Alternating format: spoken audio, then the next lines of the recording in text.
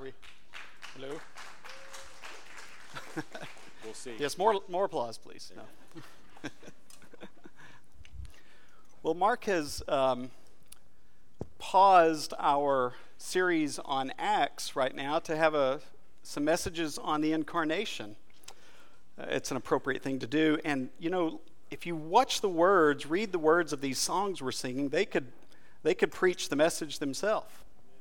We're not going to do that, but they could do that. And there was a couple of songs that we did. I just wanted to comment very briefly on some of the phrases. The one song we said, it said peace on earth, that he had come to bring peace on earth. And it struck me immediately that there's not really a lot of peace on earth since he's been here. So did the song get it wrong? Well, absolutely it did not. The peace on earth that he brought is the peace that he brings to us. We can have peace on earth in the midst of the storm, and until the day when he really does bring peace on earth. So that's an amazing message. The other one said that he was veiled in flesh, the Godhead see. Now that is absolutely an incarnation message, that in the flesh we see the Godhead, and that actually does apply very specifically to what we're going to look at today. So I'm excited to go through these songs. For a long time I didn't enjoy Christmas songs. It just felt like we were taking a break from stuff, but that's changed a lot for me in the last few years. Well, if you were given a choice, a serious choice, someone gave you the choice between living and dying, a real choice right in front of you, what would have to happen? What would they need to do to sweeten the pot? What sort of incentive would they need to give you to help you choose life? Right, I said that right. That what would they have to do to help you choose life instead of death? Well, you might say, not much. You know, after all, we spend a large part of our living is dedicated to not dying. When you think about the amount of time we work just to afford medical insurance, right, or to pay the medical bills, to buy the vitamins and the prescriptions, or the amount of time we spend exercising or thinking about exercising, or the things that we've given up, the pleasures we've given up in life to avoid death. For me, too long ago now, I gave up Bluebell ice cream every night with caramel on top and whipped cream on top. Those were the days. And it was sad when I decided that wasn't going to be able to continue. But we spend a lot of our time trying to not die or put off death. But Paul, he had another experience. He had, when he was in prison and he was writing the letter to the Philippian church, somehow or another he had some sort of choice in front of him. Dying was was as big a possibility as living was, and somehow, I don't know how it was, but he could influence that decision one way or another, it appears. And he decided that he would go ahead and live for the sake of this church, to help them in their faith. I mean, think about it. For Paul, that is a sacrifice to give up dying. Because for Paul to live, that means the thorn in the flesh. It means persecution, imprisonment, coldness, hunger. He had a tough life. And so he even said that dying is more desirable for him, to go on and be with the Lord. But he sacrificed that for this church, but he did it with a catch. There was incentive that he needed to make that sacrifice. And the catch was that he wanted them to put the interest of others in front of themselves. Within that church, within that community, he wanted the people in there just to put each other's interests ahead of themselves. That was the whole catch. And if they would do that, it would be worth it to him to continue to live, to continue with the persecution and all of the troubles that he went through in life. Well, so far it doesn't seem so much like an incarnation message. when I was given the assignment by Mark, I immediately started going through text in my head, the typical incarnation text. And there was one text that I was putting off. It was Philippians 2, 6 through 8. That's actually the text we're looking at today. But I put it off because it's a controversial text. People that hold different opinions about the incarnation use that text as a proof text for their various opinions. So Group A says, no, this is proof of our opinion, and Group B says, no, this is proof of our opinion. And I was really kind of unsure about it all, so I was going to avoid that one, but I just kept getting drawn back to that as I was trying to study and get some momentum going for the message. And then when I got to the text, when I finally gave up and said, all right, that's the text I'll do, I'll just roll up my sleeves and get it done, I was ambushed. Because what I found out is everything that I was thinking that this text was going to be, it wasn't. What I mean by that is when Paul puts these 3 verses out there, he hasn't put them out there to explain the incarnation. I was prepared to come here today and blow away this 2,000-year-old mystery about just how could a God be man. I was going to explain that today. But now I'm not going to, because I found that that's not the key meaning of the text. In fact, Paul gives this text as an illustration of how to put another person's interest before yourself. So it's just an illustration. But we're going to look at that today and put it in its context and understand it that way. So I wanted the text. I didn't necessarily want the topic. But the real reason I didn't want the topic is not just because we couldn't, solve this 2,000-year-old mystery that no other person has been able to solve. The real reason I didn't want to do it is because it is personally convicting. This whole idea of putting others' interest in front of yourself is, for me, a very difficult subject to grapple with, especially standing here to grapple with it. Because I do not do good at this at all. So this is a message, if it doesn't apply to another person in the auditorium today, it applies to me. And it has been tough to rehearse this and to go through it. And I certainly don't have it solved. But I'm willing to accept that God's truth is better than the way I might put together truth. And what God's priority is for me is better than what I might say my priorities are. And so I'm going to ask you to enter into this with me today. No doubt everyone here is better at it than I am, but probably not everyone, probably everyone has some room for improvement. And so I'm going to ask you to in this few minutes that we have today, for at least 10 minutes, or maybe you want to take the whole 90 minutes that we have together here. Thanks, James. James got that. James was with me. Yeah. It won't be 90 minutes. 75. So I would ask you to take a few minutes to think about this personally. Regardless of whatever needs you yourself have, or whatever priorities you yourself have, or the things that could overshadow this idea of putting someone else in front of me, take a few minutes to put yourself front and center with this verse. Here's a few questions just to maybe kind of get your mind going the right direction. These are questions that I thought of for me, frankly, and so we'll see if they're helpful to you. Do I know the people at church? Just as I think of coming into the auditorium, do I know the people here? Can I go up and down the aisles and know you? Know who you are? Or do the people at church know me? Do others look forward to seeing me? If I didn't show up today, well, maybe not today, but normal days when I'm not speaking, right? If I hadn't shown up, would I be missed?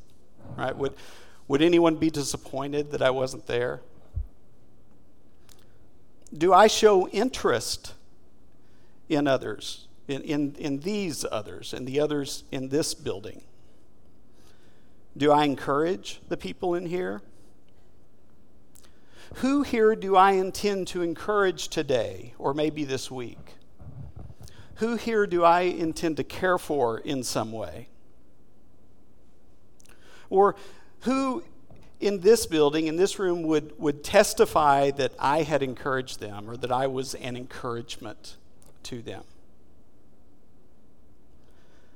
How about this? Do I know what's happening in the lives of the people sitting next to me? Am I involved in their life enough to even know what's going on? Or am I just too focused on my own life to be involved in their lives? And the last question is, am I willing to change that? Those are hard for me. Well, as we move into the message today, what we're going to find is that the heart of God is the heart of Jesus, and that is the heart that we should have.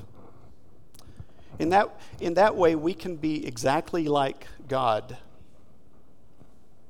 and we're expected to be. So we're gonna read the text. I will ask you to stand here. We're actually gonna read 3 short texts out of Philippians, and I'll give a little couple of lines of commentary in between. But at some point, I'll look up and see that you're standing, and that'll help me to move on to the next point. All right. So let's stand together, and we're gonna begin in Philippians 1, verse 22 through 27.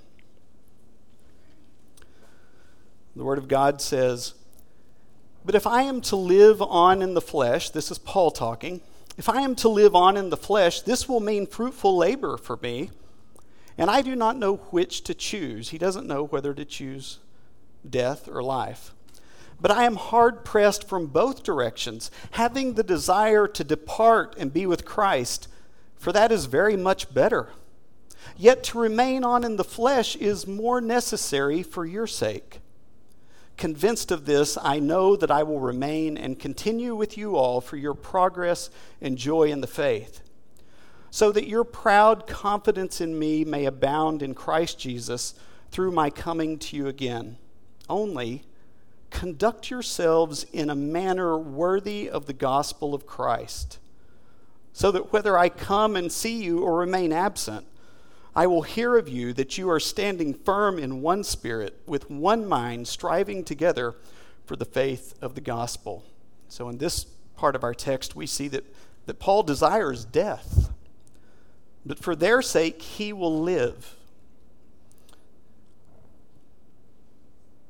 And in doing this, in giving up his death, he wants them to live in a manner worthy of the gospel. Now, that's a heavy text. So how do you do that? Well, in Philippians 2, 4 through 8, this will be our main text today. Chapter 2, verse 4, it says, "Do not merely look out for your own personal interests, but also for the interest of others. Have this attitude in yourselves, which also was in Christ Jesus, who, although he existed in the form of God, did not regard equality with God a thing to be grasped, but emptied himself, taking the form of a bondservant and being made in the likeness of men. Being found in appearance as man, he humbled himself by becoming obedient to the point of death, even death on a cross." So not only did Paul sacrifice his death for the people, we see here that Jesus is sacrificing his life for the people. Jesus Christ, as God and as man, sacrificially loved his people, and Paul is admonishing them to do the same thing. Our final text, chapter 2, verse 14. "Do all things," specifically speaking here, he's talking about putting the interest of others first.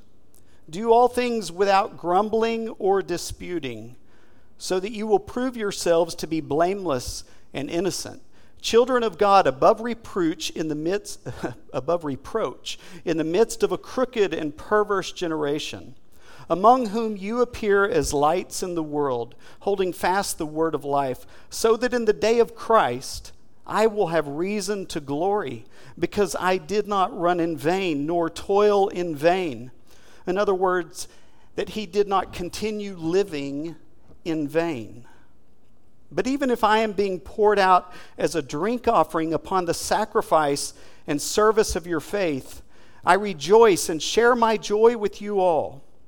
You too, I urge you, rejoice in the same way and share your joy with me. Notice this imagery of a drink offering. It'll come up again, but Paul said, I am poured out. He's poured out on the sacrifice of their faith. And when that drink is poured out, it's done. You are all in at that point. There's no holding back. Let's pray. Father, I'm grateful for Paul and his time in prison and these thoughts to the church at Philippi. I pray that you will help us to put ourselves in their seats, to listen to Paul as if he's talking to us directly, and to hear the message, to see your heart, to understand it perhaps in a way that we haven't thought about it before, and change us so that we would glorify you in the way we live our lives, especially in the way we live our lives for each other. Amen.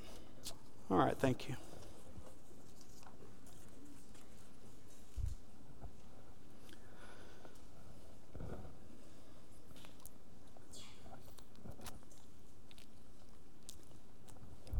First point is that Jesus Christ was never not God.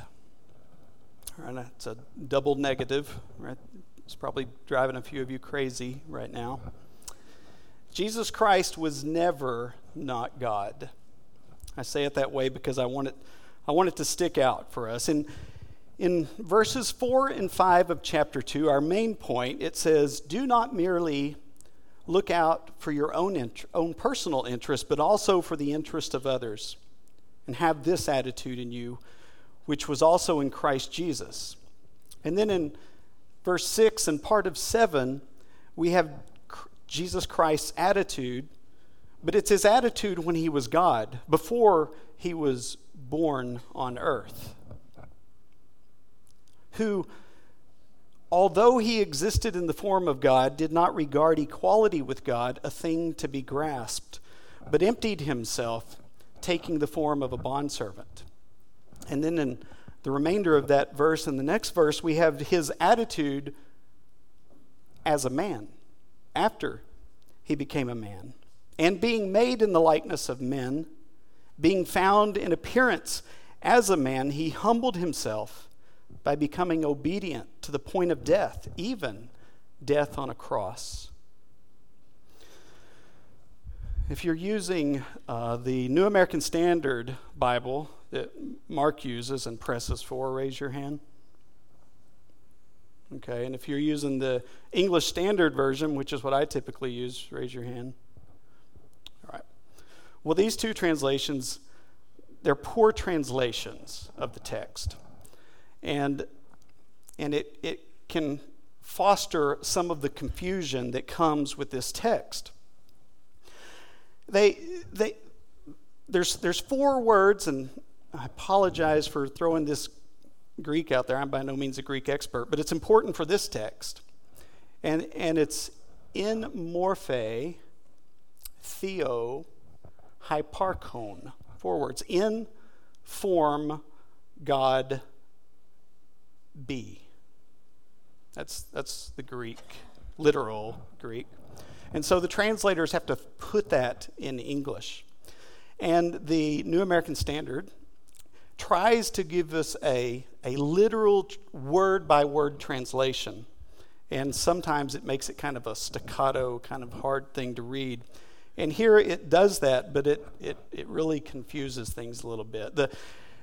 Because it does that, it gives us this sense of a past tense action. And so the New American Standard Version will say, although he existed in the form of God, or the English Standard Version will say he was in the form of God. And so it implies that at a point in time, he was God. And then at another point in time, he emptied himself and became man. And then if we'd kept reading, we would see how he was exalted, and so we're back to God again. And so it gives us this idea of this change that happens in God, from God to man some way and back to God. We kind of know that's not the way, but it's hard to look at the text and understand it differently. This one word that is the word be, that they translated he existed or he was, is really a better translation of that is being. Right? When you look at the Greek word, just like a lot of our words, it's one spelling can have multiple meanings. And if we look at it as a participle, which it could be, if you know your grammar, a participle is a verbal adjective. And so it's describing something. Well, the New American Standard Bible and the English Standard Bible translate it as a finite verb, which means they make it the main verb of the clause. And when they do that, we say he was in the form of God. If the translator had saw it as a participle, then they would do what the New International Version does, which Mark, what's he call it? The nearly inspired version, right? Well, in this case, they got it right. And it says, it translates the word being, which means that being in the form of God. So the idea, instead of the idea being he was God here, and then he emptied himself, and then he became man, the idea is that he was God. He was being God, or when he was being God, or more literally, being God, he emptied himself and took on humanity. He never changed from being God. While that was going on, while he continued being God, these things happen. And so it's an important distinction to be made. There's one other problem there, and it's with the word. The Greek word is morphe, and it's translated form, F-O-R-M. So that he was in the form of God, and in the next verse it says he was in the form of a servant. But the problem with that is that there is no form for God. Right? There's no physical appearance to God. He's a spirit. And so to say that Christ Jesus was in the form of God, for us is a difficult thing because there is no form of God for him to be in. And like in the next verse, to say that he was in the form of a servant, well, he never was actually a servant. All right, we'll get to that more in a minute. But there's no physical form or shape of God, so this word form is tough. It's talking about before he was man, something. And Paul has used the same word to refer to him being God and refer to him being in the form of a servant. So Paul is trying to establish a connection between these 2 points. And the problem is if we use this literal translation, this word form, it gets confusing because we would tend to think that, okay, he was God, and then he was a servant, right? But we can't take the literal translation. We might take the idiomatic translation. How was this word used in situations like this? And when we do that, we find that the word form was used to describe the very essence or the very nature of something. And this works a lot better for us when we understand that while being in the very nature God, he was taking the very nature of a servant. The connection is that in the mindset, not in the nature of his being as a God or as a man, but in his mindset, he was actually God. That is true. He was actually God. He was never actually a servant. But he did have the mind of God, and he did have the mind of a servant. So when he was actually God, he had the nature, he had the mind of God. That's an easy connection. But being God also, he had the nature of a servant, the mind of a servant. And that's actually not two different things. It is the mind of God is the mind of a servant.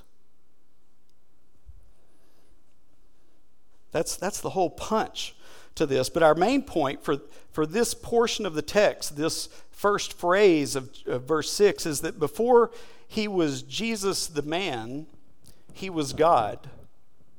And he didn't stop being God.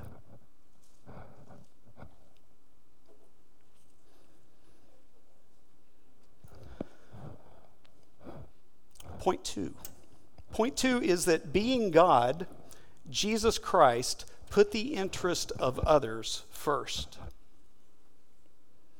Being God, before he took on humanity, there was a time when he was born in the manger, right? And before that time, he was God. Now, he was God during that time and after that time, but Paul is specifically talking about before he was ever tainted, or before man was ever in the mix, in his pure godness. All right, in his pure godness, he put others first. So if we look at this, the first verse, the first part of the verse, Jesus Christ, who being in very nature God, then it says, did not regard equality with God a thing to be grasped.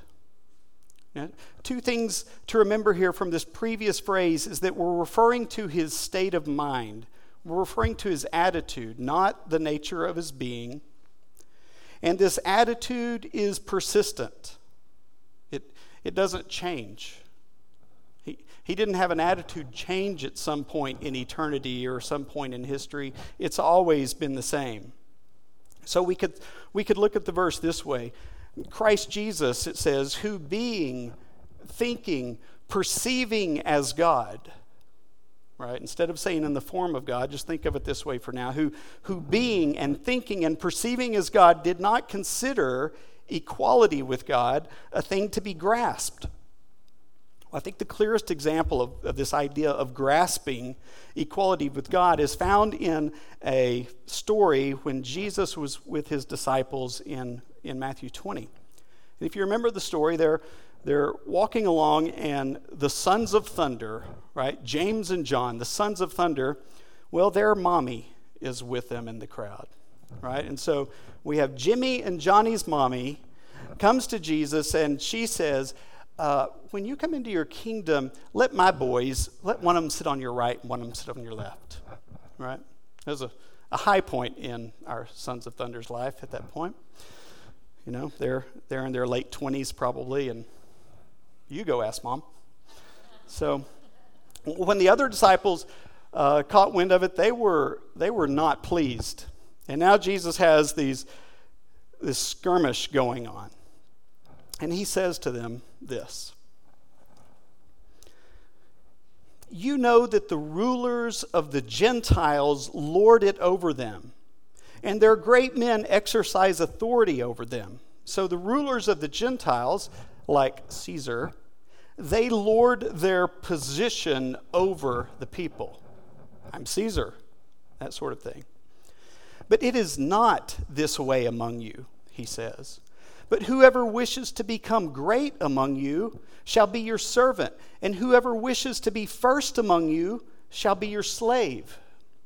Just as the Son of Man did not come to be served, but to serve and give his life as a ransom for many. This idea of grasping at the equality of God, or he did not consider equality of God to be grasped, is shown in this text. He's like, that's the way the world works. We don't work that way. The Son of Man didn't come to be served, but to serve and to give his life. And if you want to be first, you'll be last. And if you want to be great, you'll be a slave. And that's this idea of not grasping. So our text says, Christ Jesus, who being and thinking and perceiving as God, was not consumed with himself. He wasn't caught up in himself. He wasn't grasping at himself. And as God is not is not consumed with himself, we should not be consumed with ourselves. Well, continuing this same point that being God, Jesus Christ put the interest of others first. It says he emptied himself. Continuing in verse 7, Christ Jesus, who being, thinking, perceiving as God, was not consumed with himself, but emptied himself. Now this is a point of contention. Some would say that by emptying himself, he gave up some of his divinity. Right? He left some of his godness behind to become man. And so there's a lot of conflict over that. We're not going to engage in that conflict, but I would just comment that I don't think you can be partially God. You can't give up part of God and still be fully God. So I wouldn't subscribe to that. But the point here is not, again, about the nature of his being. The point here is about his attitude, his mindset. And any self-limitation that Christ may or may not have put on himself to come to earth and to be a man is not the point of the text. All right? This text is not addressing that. This text is talking about what's going on in his head. He emptied himself in that he selflessly and sacrificially looked outside of himself. Right? He wasn't staring at a mirror the whole time. He wasn't looking at himself the whole time. He was looking outside of himself at others. He held nothing back. As Paul said earlier, he was poured out like a drink offering. He wasn't grasping at anything. He wasn't hanging on to anything. He was all in. He was all in for the sake of his bride, the church, specifically for his people. And so, Christ Jesus, while being, thinking, perceiving as God, was not consumed with himself, but poured himself out like a drink offering. And then the last part of verse 7 says, taking the form of a bondservant, or as we said earlier, taking the very nature of a bondservant. I had this thought that before there was man, when it was just God, when it was just the Father, the Son, and the Spirit, there was intense and perfect, pure love, but there wasn't any need for servanthood.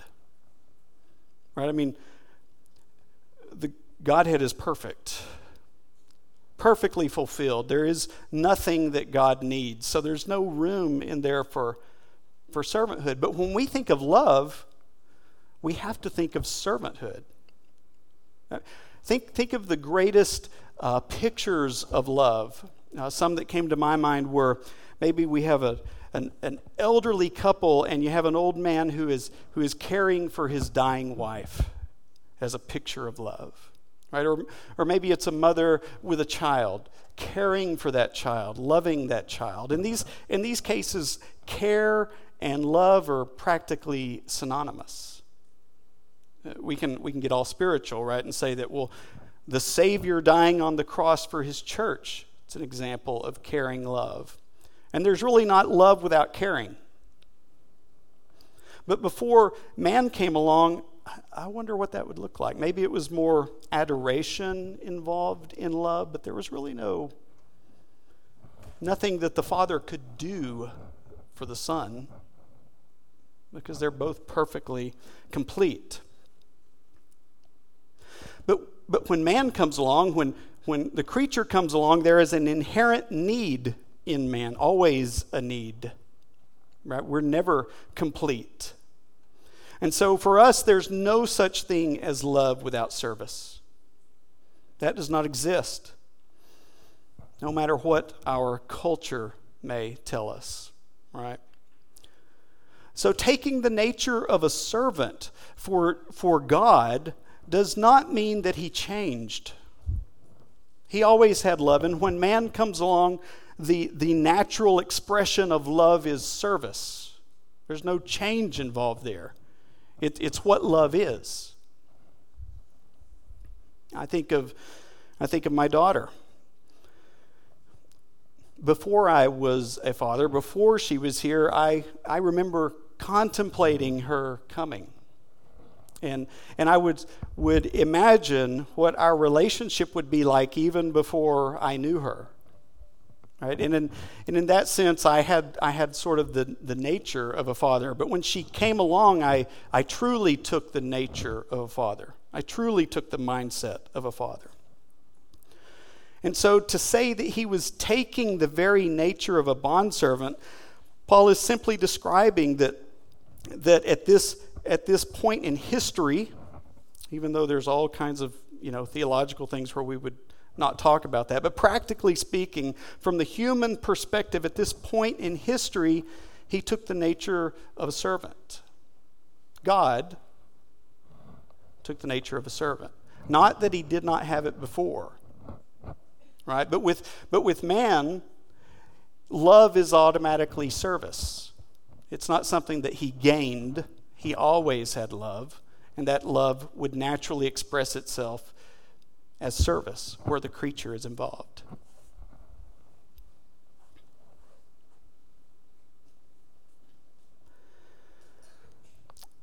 Service is a hard concept for us, especially for us Americans, right? A true servant is not someone who would serve against their will, right? A true servant is someone who's not going to think of their own rights and privileges. It's not someone who's going to grasp at their own rights and privileges, but they're going to pour themselves out for those they are serving. They're going to hold nothing back. That's a true servant. And we should not confuse our American values with biblical values.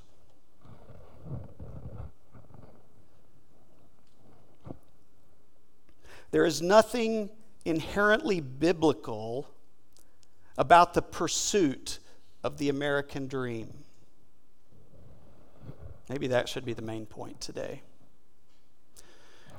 We can't find a chapter and verse that spells out the American dream, right? It's okay, but if it takes the place of putting the interest of others in front of ourselves, then it's not okay. There are Christians in this world who are not Americans. That's heretical in some places, right? So don't confuse American values with biblical values. The Bible is always, always over the culture. Always. The culture bends to Scripture. Scripture does not bend to the culture.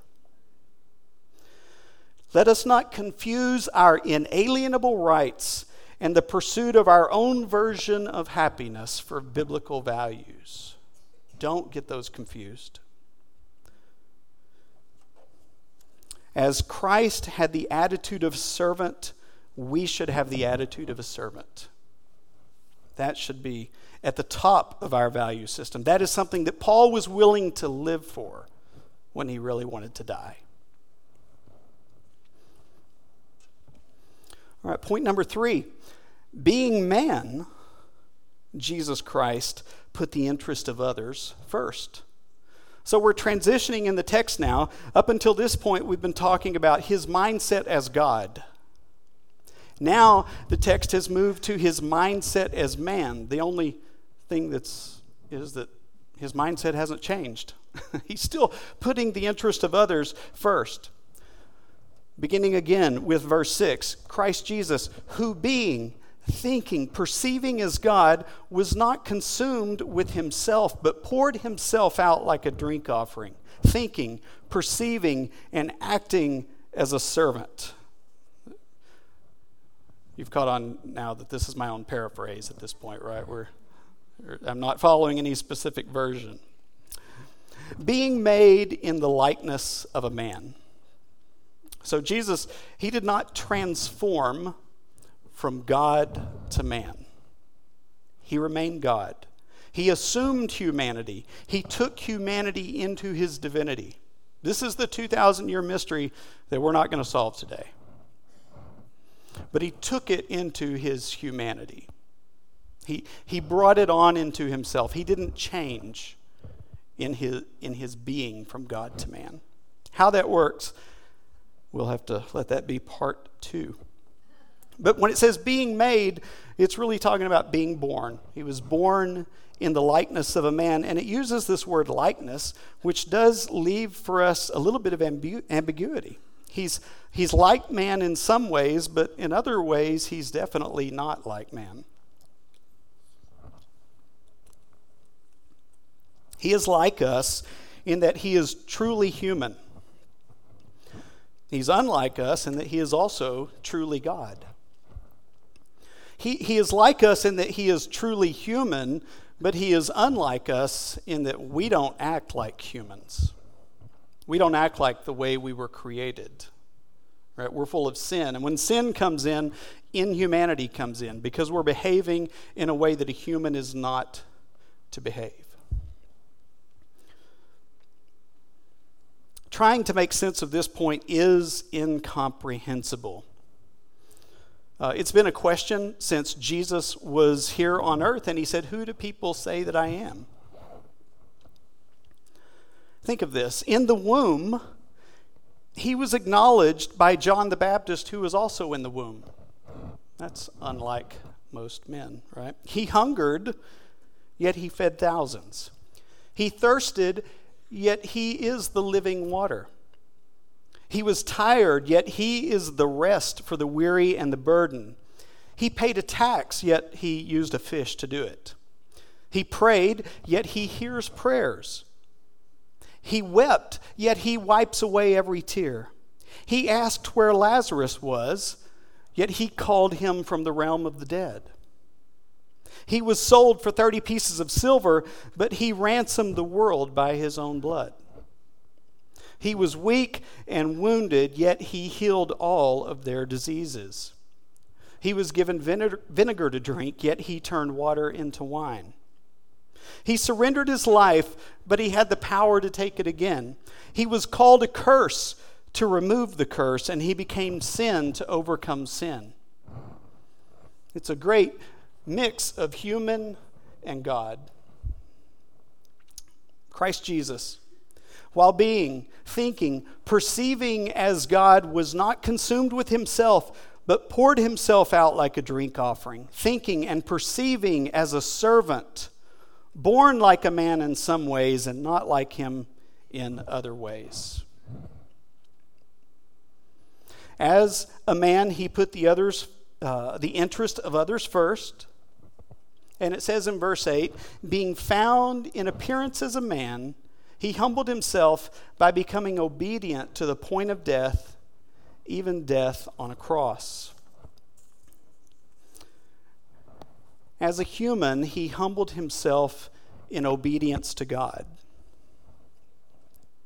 to the point of dying, even dying on the cross. Notice this, as a human, he was obeying God, but he was serving others.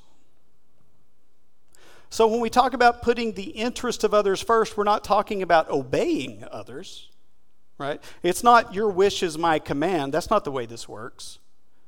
It's in a mature way, obeying God and understanding, perceiving the interests of others and putting those interests above our own.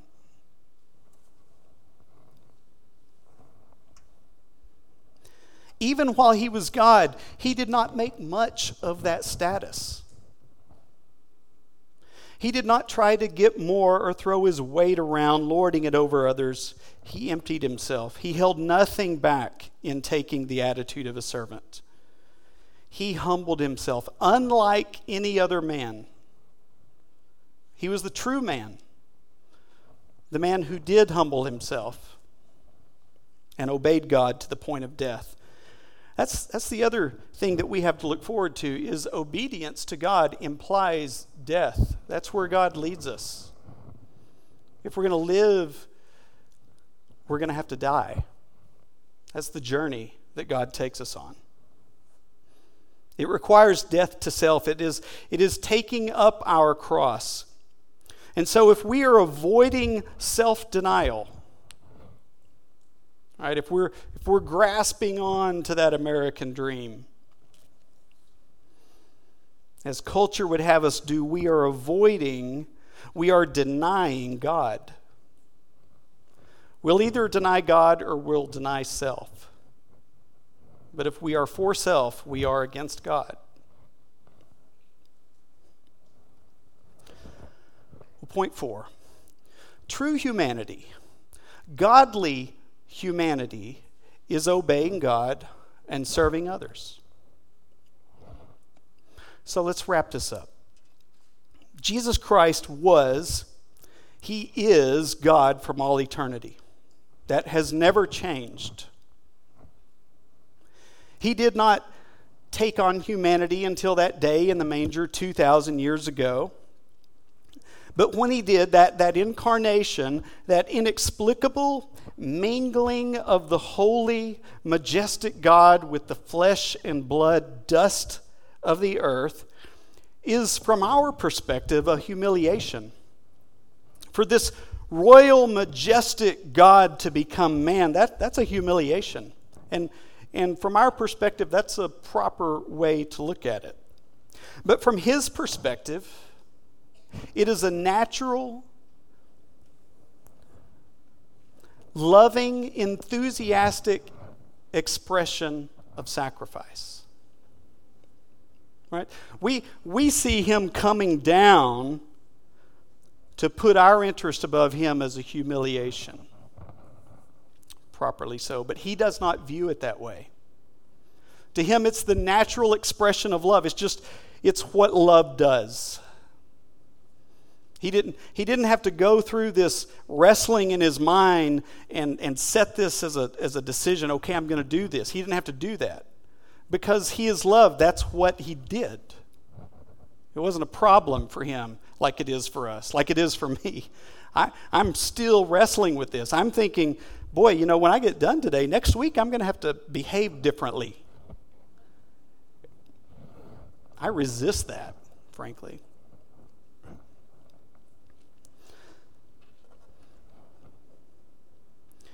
His nature is to sacrificially love people, and if he was to do any other thing, it would be unnatural.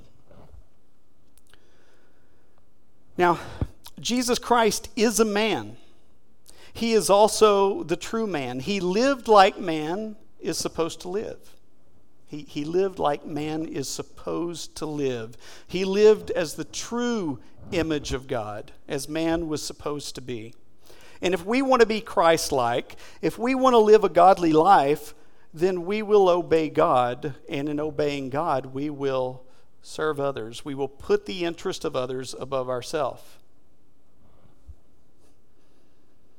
Specifically, these others. Right? The text is talking about the people in this building. It's talking to the church at Philippi. It's not a missional text. Yes, we are to love our enemy as ourselves. Absolutely. Yes, we are to look out for the poor and needy. Absolutely. Paul is not talking about that in the text. That is addressed in other places. In the text, he is talking about you, the church, looking out for each other. Sometimes it's easier, perhaps, to go, down to Skid Row and look at someone than to look to our right and to our left in these pews. Chairs, rows, right. It's, as I said before, it's not about us granting wishes. It's about us putting each other's true interests before our own, which requires some maturity. This becomes a priority, not a full-time job. I'm not saying we all quit and go into ministry, but a priority. Now, if you are right now rationalizing why you can't do this, if things are popping up in your head that are giving you a way out right now, like me, if that's happening, then those reasons need to be adjusted. That's where you need to focus your attention, is on those reasons. Remember, I have to remind myself of this all the time. We are not in the church voluntarily. We did not, because we are good people, decide to come here. Right? We are called out of the world by God into His church. This is our family. This is our immediate family. That is the way it is. That is the way God has designed it. And we have a responsibility to one another. But it's a good responsibility. It's to look out for the interest of each other. Right? It's as good for the giver as the getter. Well, perhaps you're not a Christian here today. Maybe this message isn't resonating with you, and there's really only one thing to do if you're not a Christian, and that is repent. That's the only choice you have as a non-Christian is to throw yourself at the mercy of Christ. If we had continued reading in our text, it would have said, for this reason also, because He died on the cross, for this reason also God highly exalted Him and bestowed on Him the name which is above every name, so that at the name of Jesus every knee will bow, of those who are in heaven and those who are on earth and under the earth, and every tongue will confess that Jesus Christ is Lord, to the glory of the Father. If you do not know Him, then bow to Him. Repent today. Well, if you have questions about these things, I am more than happy to talk. And John, Mark, the elders, there'll be people up here. I assume we're going to have a time of prayer that you could talk to about this. But John, I'll turn it over to you now. Yeah, if you'll stand up with me, if everyone will stand with me.